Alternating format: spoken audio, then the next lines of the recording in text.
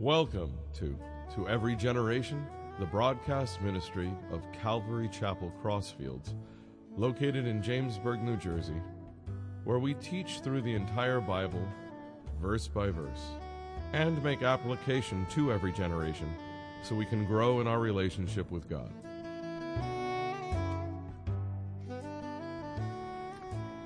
Tonight I'm going to be talking from Exodus chapter 3, and we'll actually be going into chapter 4, so you're getting a bit of a bonus. This is a familiar story for probably everybody here and anybody listening. I could be wrong, but the Exodus, the children of Israel being freed from Pharaoh in Egypt and going to the Promised Land, is a familiar story. So I'm going to pretend that it's not familiar. But at the same time, I'm going to try to bring some things out from the story that can be takeaways from us, so that it's not just a nice story, but it's a story that's in Scripture for a reason, which I believe that it is. So let's begin. Now Moses was tending the flock of Jethro, his father-in-law, the priest of Midian. Then he led the flock to the back of the desert and came to Horeb, the mountain of God. And the angel of the Lord appeared to him in a flame of fire in the midst of a bush. So he looked, and behold, the bush was burning with fire, but the bush was not consumed. Then Moses said, I will now turn aside and see this great sight, why the bush doesn't burn. And 40 years had gone by from the time that Moses had fled Egypt to being here. When he fled, he thought he had a plan of some kind to free his people. It either was not a good plan or he never got to it. Instead, he ended up killing an overseer. The children of Israel, those that recognized him, did not recognize him as somebody who was one of them, as somebody who would help them. And the Egyptians saw him as a fugitive, a murderer, a traitor. So he ran. And I believe, as I said back then, that he ran with the idea that he would come back and do something to free his people. But that did not happen. Instead, he helped out some young ladies, get some water, married one of them, became a shepherd, the very thing that the Egyptians disdained, the very thing that the children of Israel were known for. And for decades came and went until today, until this flame of fire and a bush that looked like it was burning, but it wasn't, because none of the wood was being consumed. So when the Lord saw that he turned aside to look, God called him from the midst of the bush and said, Moses, Moses. And he said, Here I am. Then he said, Do not draw near this place. Take off your sandals off your feet, for the place where you stand is holy ground. Moreover, he said, I am the God of your father, the God of Abraham, the God of Isaac, and the God of Jacob. And Moses hid his face, for he was afraid to look upon God. So here God is. He's identified himself as the very same God of his fathers.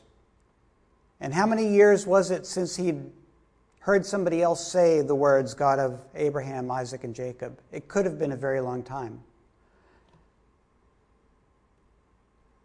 And the Lord said, I have surely seen the oppression of the people who are in Egypt and have heard their cry. And that's my people who are in Egypt, because of their taskmasters, for I know their sorrows.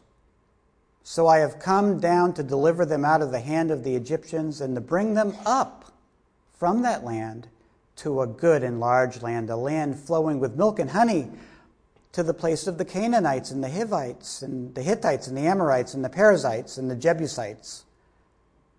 Now, therefore, behold, the cry of the children of Israel has come to me, and I have seen the oppression with which the Egyptians oppressed them.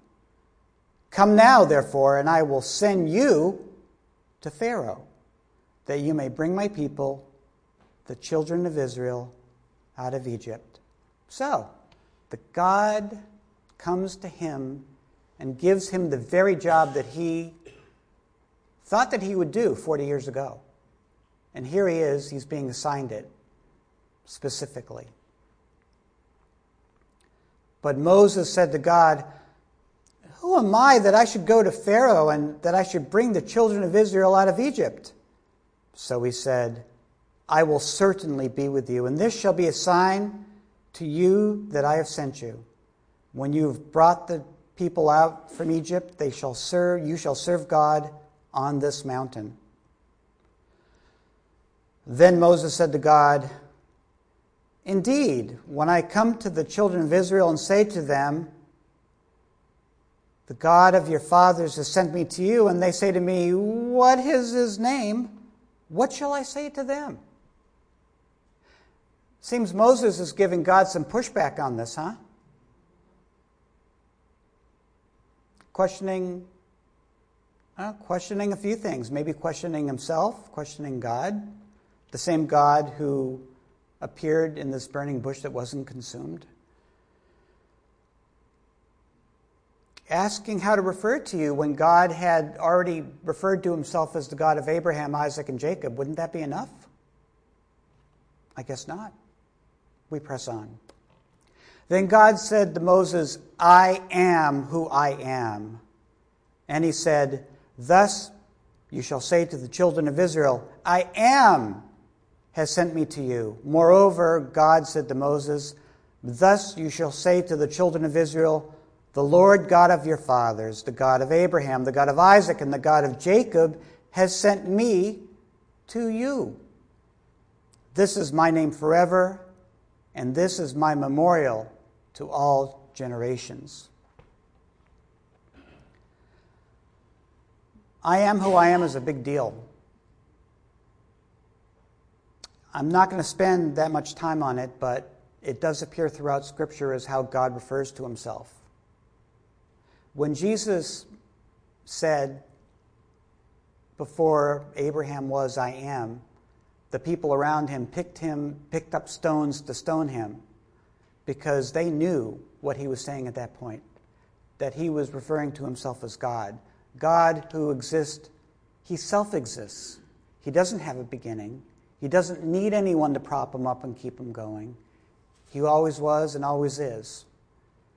And that's the name that God gave to Moses in addition to the familiar God of Abraham, God of Isaac, and God of Jacob.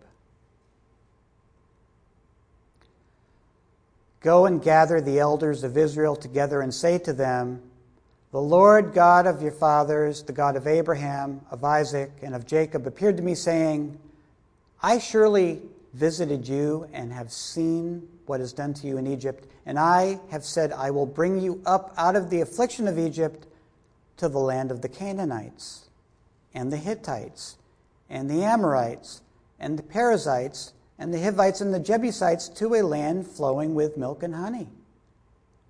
So God's saying this to him. On the one hand, God has come, speaking to him, appearing to him. But on the other hand, he's questioning. He's questioning himself. Now I'm sure what's going through his mind, he hasn't said anything yet, is these people from whom I fled, and the last words they spoke to me were rejection. I'm going to go to the elders and show up, and I'm going to say, hey, let's go talk to Pharaoh. And they're going to do it? That had to be what was going through his mind, but let's press on. We're at verse 18, and God is still speaking. "And they will heed your voice, and you shall come, and you and the elders of Israel, to the king of Egypt, and you shall say to him, the Lord God of the Hebrews has met with us, and now, please, let us go 3 days' journey into the wilderness, that we may sacrifice to the Lord our God. But I am sure that the king of Egypt will not let you go. No, not even by a mighty hand. So I will stretch out my hand, and I will strike Egypt with all my wonders, which I will do in its midst. And after that, he will let you go. And I will give this people favor in the sight of the Egyptians. And it shall be when you go, that you shall not go empty-handed, but every woman shall ask of her neighbor, namely, of the one who dwells near her house, articles of silver, articles of gold, and of clothing, and you shall put them on your sons and on your daughters, so you shall plunder the Egyptians. Huh? Okay, Moses is still listening to this. He's trying to get past the fact that he has to go speak to the elders and convince them, hey, let's go. I'm going to go talk to Pharaoh. I want you guys to come with me, and we're going to ask him to let us go, okay? He's thinking about that. Now God's adding something else. Oh, and when you leave, the people will be able to ask their neighbors for stuff, valuable stuff, gold, silver, clothing, not just like everyday clothing, but the good stuff. And they'll give it to them. And the people will come out with all this stuff. It seems like it almost doesn't fit in the story, and it's a detail, yet it does come to pass. And it's here. So we see that it's here, and we will see later on that it did come to pass. And that brings us into chapter 4.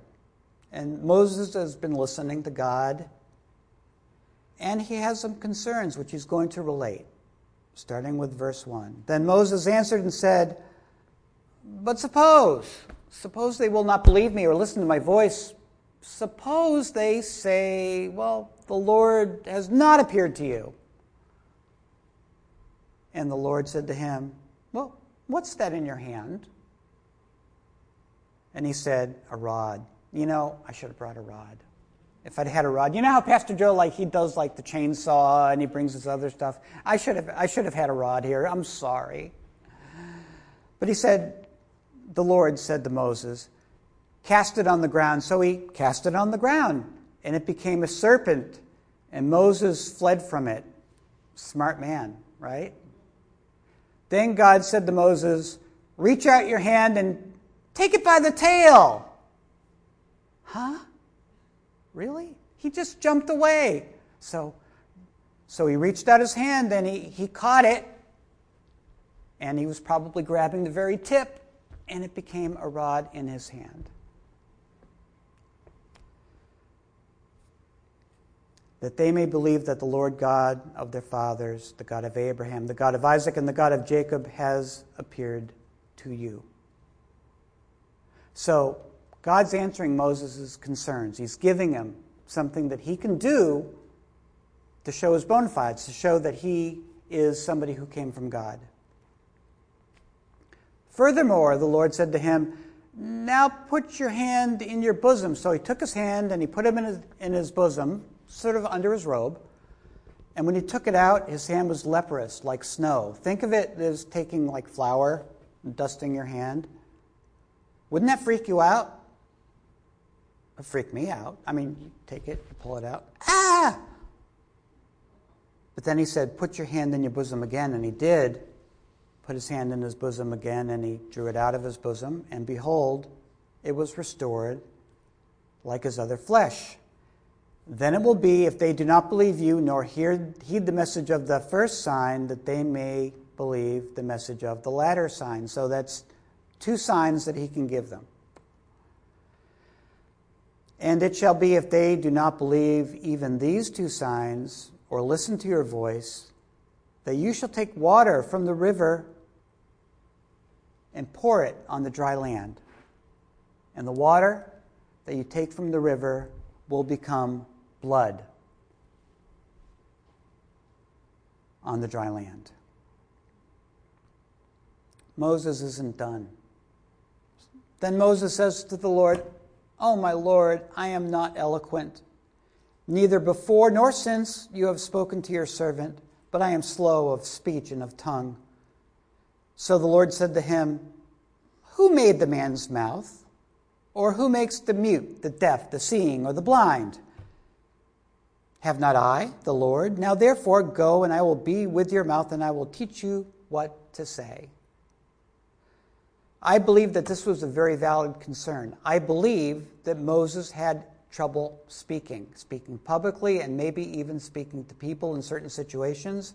I think it led to the lack of a conspiracy when he wanted to help out his people 40 years prior. He didn't talk to anybody, and I think he had trouble with it.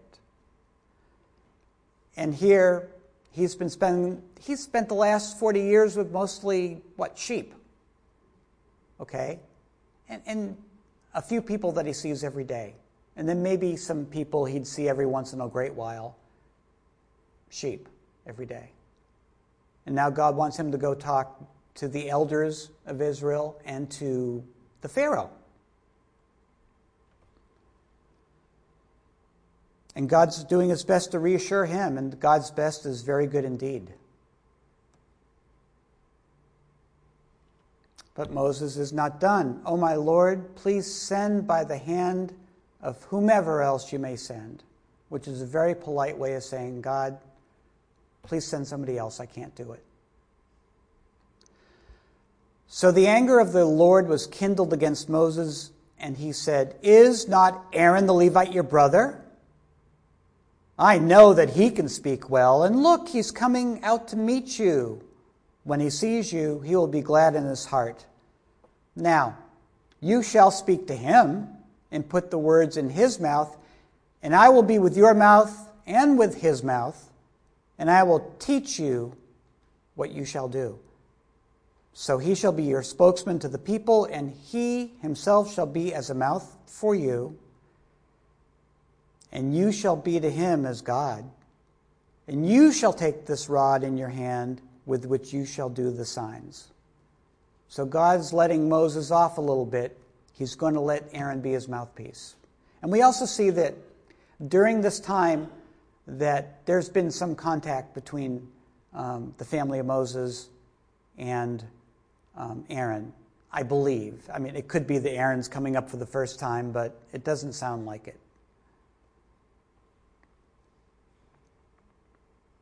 First takeaway from this story, and not stopping there because that's the conversation that he had, is that God speaks to us. Like that? Not anymore, not usually, but God still does speak to us. Okay. And there's a second takeaway. What he says, we may not want to hear. Okay. Now,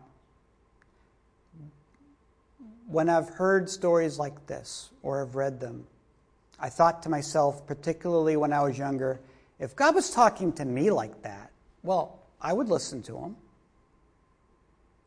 If somebody came to me and said, Bill, I have a task for you, I'd listen. I want you to do this, but don't do that. I'd say, yes, Lord, and I'd obey, wouldn't I? I don't know. Maybe I would, maybe I wouldn't. You see, God is perfect in his communication to us. However he communicates to us, we, as people, are not perfect. We are sinful. So the track record of humans listening to God in the Bible is not a good one. It is a mixed bag. You get some who listen and some who don't. Certainly Adam and Eve, but I'm going to put them aside because that's a familiar story. And you can say, well, it's at the beginning and you had this serpent kind of fooling them, and I'm not really going to count that. Okay, well, let's look at some other examples. And I'm going to throw angels in here too. Okay, reason why I'm going to do that is God sometimes speaks through angels, and angels are beings who, when they come and they appear, and I was talking about this in children's ministry on Sunday, usually the first thing they say is, don't be afraid, because of how terrifying they are in appearance.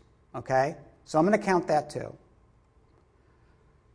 Okay. You don't have to flip here, you can just read it. If you want to flip, be my guest. It'll be a Bible drill.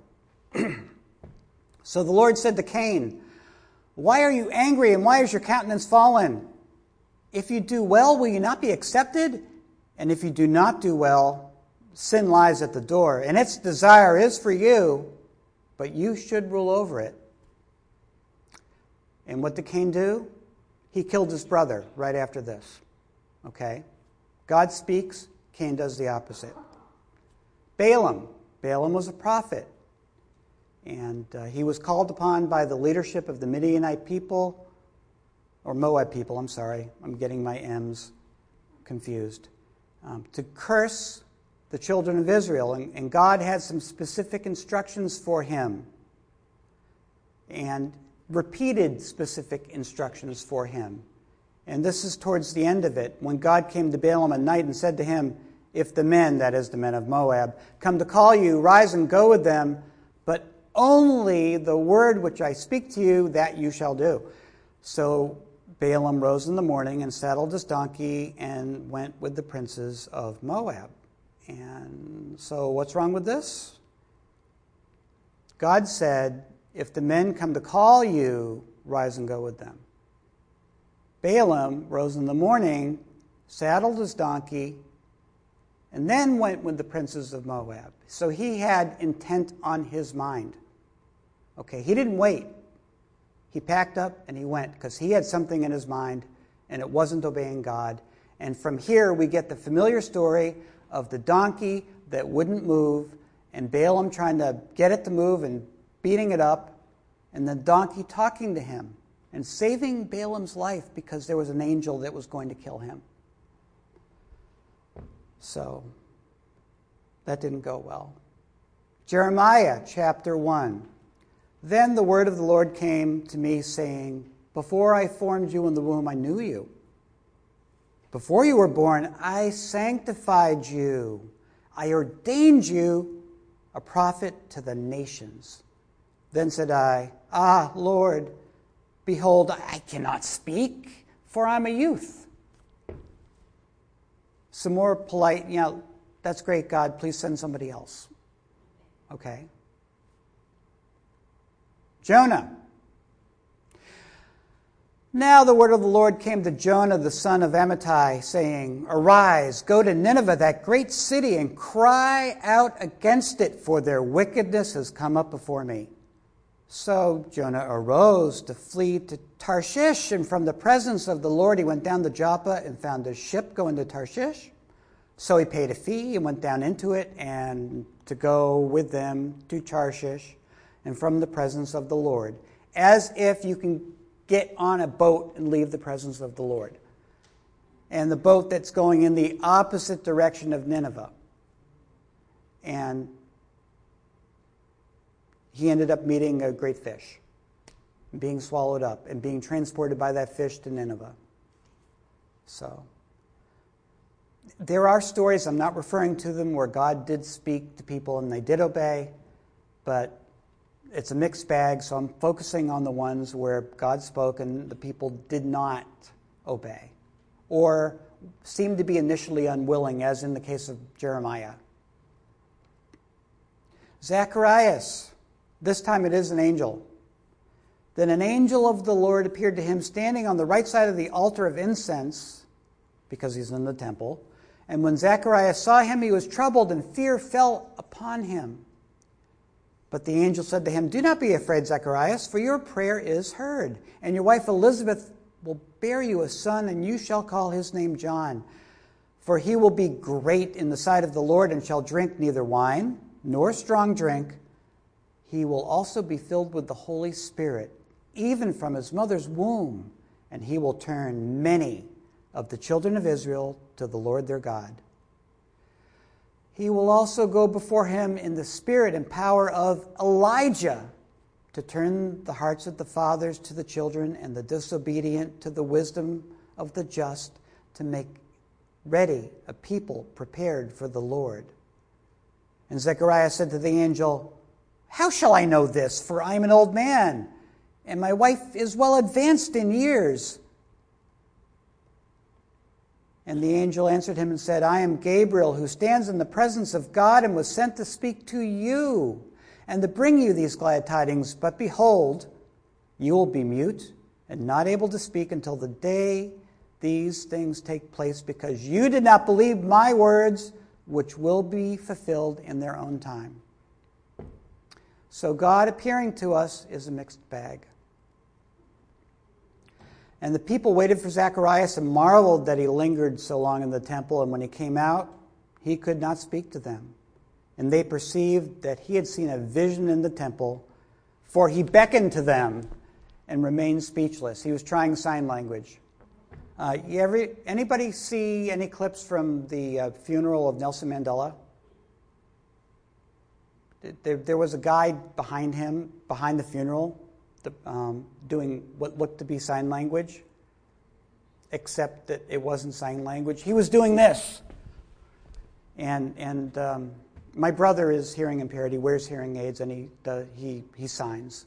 I don't, because he learned after he moved. He went to college. He learned, and I never got to be bilingual like that. But it made them all mad. But I can imagine Zacharias is like that. He's trying to motion as to what happened, but he couldn't because he wasn't. He's used to talking, and so he was gesturing. He was like.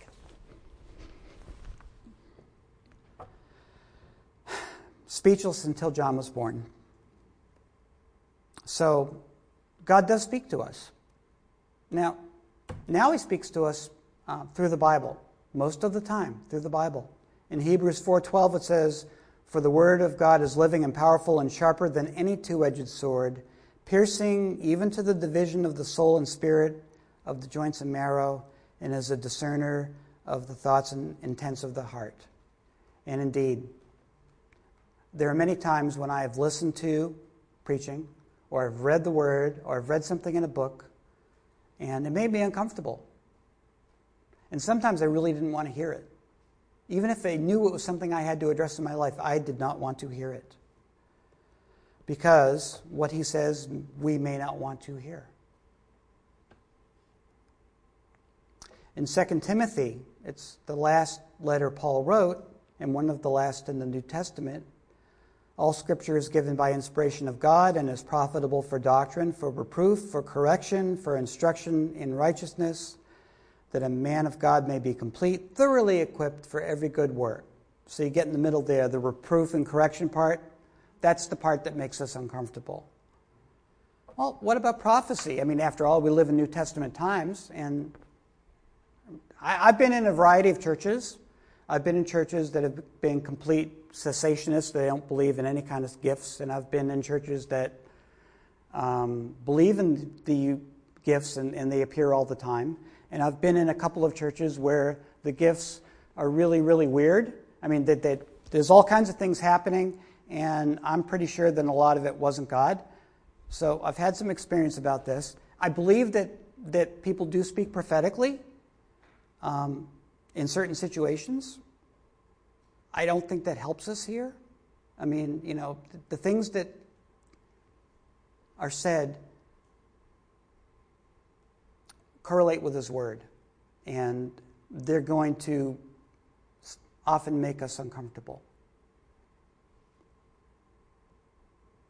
In the Bible, there's a New Testament prophet, Agabus. He doesn't get a lot of print, but he gets a couple of things. And they're very important. In chapter 11 of Acts, it says, "In these days prophets came from Jerusalem to Antioch, and one of them, named Agabus, stood up and showed by the Spirit that there was going to be a great famine throughout all the world, which happened in the days of Claudius Caesar." And what a terrible thing to have to say to everybody. What kind of prophecy? Because when I was a kid, it's like, wouldn't it be great to be a prophet? We give these wonderful prophecies. Well, this one was a terrible prophecy. Yet it was a good thing, because one of the things that Paul did on his missionary journeys was to collect money and bring it back to Jerusalem so they could buy food for the church. So that was a good thing. It was an advanced warning. Agabus shows up again, chapter 21. "As we stayed many days, a certain prophet named Agabus came down from Judea, and when he came to us, he took Paul's belt and bound his hands and his feet and said, 'Thus says the Holy Spirit, so shall the Jews at Jerusalem bind the man who owns this belt and deliver him into the hands of the Gentiles.'" And that was Agabus again. And I am sure that was troubling to just about everybody who heard it. Everybody except for maybe Paul, who was he may have been saying, "Yes, I'm going to Rome. I'm going to Rome, and I don't even have to go there. They're going to take me." But everybody else was upset. So, being a prophet, you may have to deliver a difficult message. listening to prophecy, it may be a challenging thing. And what about other gifts? Word of wisdom, word of knowledge. They're different. I know they're different, but I think when God speaks to us, certainly He can provide encouragement. Certainly He can provide strength. There's a lot of things that God can provide that are positive. But among the positive things God provides for us is sometimes things that challenge us, which is what I'm focusing on today. And so I don't want to say, I think anybody who's read the Bible at all knows that there's a lot of other parts of the Bible that are encouraging and that talk about good things that are happening in the future. So I'm not discounting any of that. I'm just saying that there are times when God does speak to us that are going to make us uncomfortable. When I was in my early 20s, I've mentioned this before, but you may not have heard it. I'm a Christian. I'm wanting to follow Christ. My brother Jeff's living with me, and we're living with my father and the woman who was my stepmother at the time, and also my sister Becky, who was like grammar school, 8, 9 years old, maybe 7. And I'm praying because I'm troubled because my father and my stepmother are alcoholics, and they're both drinking at this time. So it was kind of this alcoholic circus that I lived in, where there was a lot of verbal abuse and threats of other kinds of abuse. And Jeff and I did our best, and it was successful, thank God, to keep Becky away from some of the craziness. But it was very stressful for me because we're working and we're going to college and going to church, and then we get this stuff. My dad at the time, and I love him dearly. He's still alive. I don't think he's drinking anymore. I don't think he has been. And we have a pretty good relationship. But at the time, this is what he was doing. And I'm driving and I'm praying and I'm like, God, and I want to get out of there. And I'm praying and I'm praying and I'm praying. It was like, but I know that, the time to go, you will open the doors and only at that time. And that's when I'll leave. And I really shouldn't be trying to leave until then. Huh? What? Huh? It's because I'm praying and that came out. That wasn't me. And I had to think about that. It's like, wow, you mean I have to stay, God? I did. And a couple of years later, the doors opened up when it was time for me to go, and I left. And I'm thankful that I obeyed because my sister and my brother and I were able to shield her from some of the things that were going on. Not everything, but when I spoke to her several years ago, she didn't remember a lot of it. And she was old enough to. So that was good. But it's an example of something that was good, but I had trouble with it. I had to deal with it. I had to decide, okay, God, you're going to do this. I'm uncomfortable. I'm going to obey you. Let's go to 1 Corinthians 12:8. It's more about just what we've been talking about, wisdom, knowledge. For to one is given the word of wisdom through the Spirit, and to another a word of knowledge through the same Spirit. And I don't think it happens very much, and I can count it maybe on one hand. And once was with me, but in other times when I've had to talk to other people, I've sat on it, sort of like, okay, let's just see if this is maybe me, maybe this is just me thinking, maybe this isn't really God. And it wouldn't go away, and it wouldn't go away, and I had to go tell that person. And it turned out that it could have been something very useful and encouraging, but in these cases it wasn't. It was something challenging to them. And I had to do it. Okay? And that's not a bad thing, but it's not pleasant when you're on the receiving end of it. And then, of course, through the exposition of the Word is too. I mean, they're the best sermons, the ones I remember, aren't the ones I think were the best sermons. The ones I remember are the ones that did things to me. When Pastor Joe was going through 1 Timothy, there was a chap.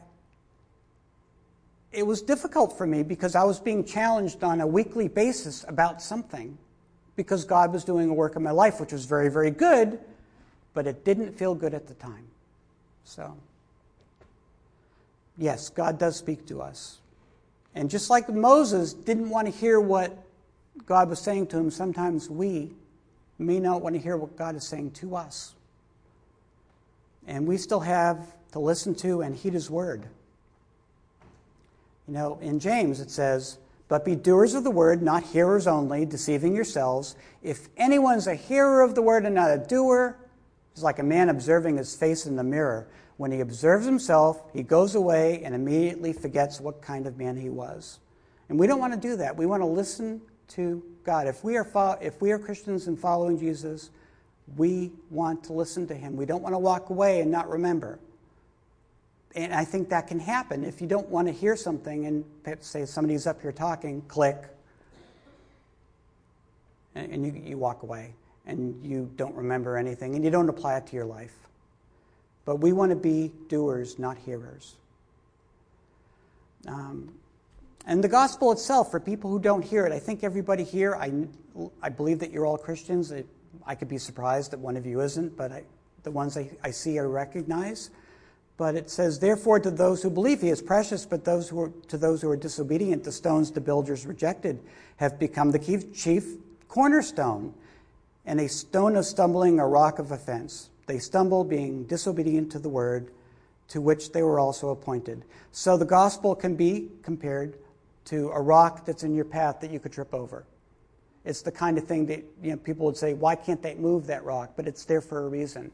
And to some people, that's the gospel because they don't want to hear that there's nothing that they can do to save themselves, that they need to trust in somebody else, put themselves into the hands of God and follow him. They'd rather do something to make themselves acceptable, and they can't. So, the repenting, yes, people repent of sins that they do, but a lot of the repenting is of depending on yourself.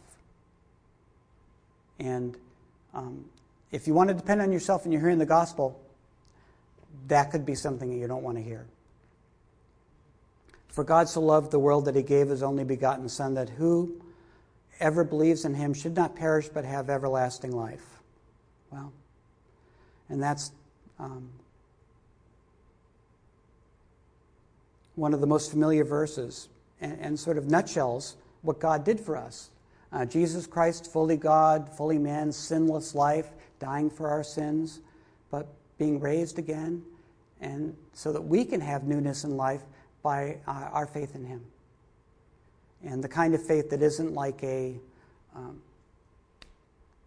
oh yeah, I believe that, that's good. The kind of faith where you're wearing a parachute and you're going to test your belief because you're going to say, I believe this parachute will save me because I'm going to jump out of the plane now. It's important. If you don't know that, then everything else I've said doesn't really matter until this, the gospel of Jesus. And then everything else is going to have meaning. So please be aware of when God's speaking to you through his word, through people, and through sometimes circumstances. It could be songs that have something in it. Especially if you keep hearing the same thing over and over again, and especially if it makes you uncomfortable, because it might be a sign that you need to pay attention to it. Okay? All right, join me in prayer.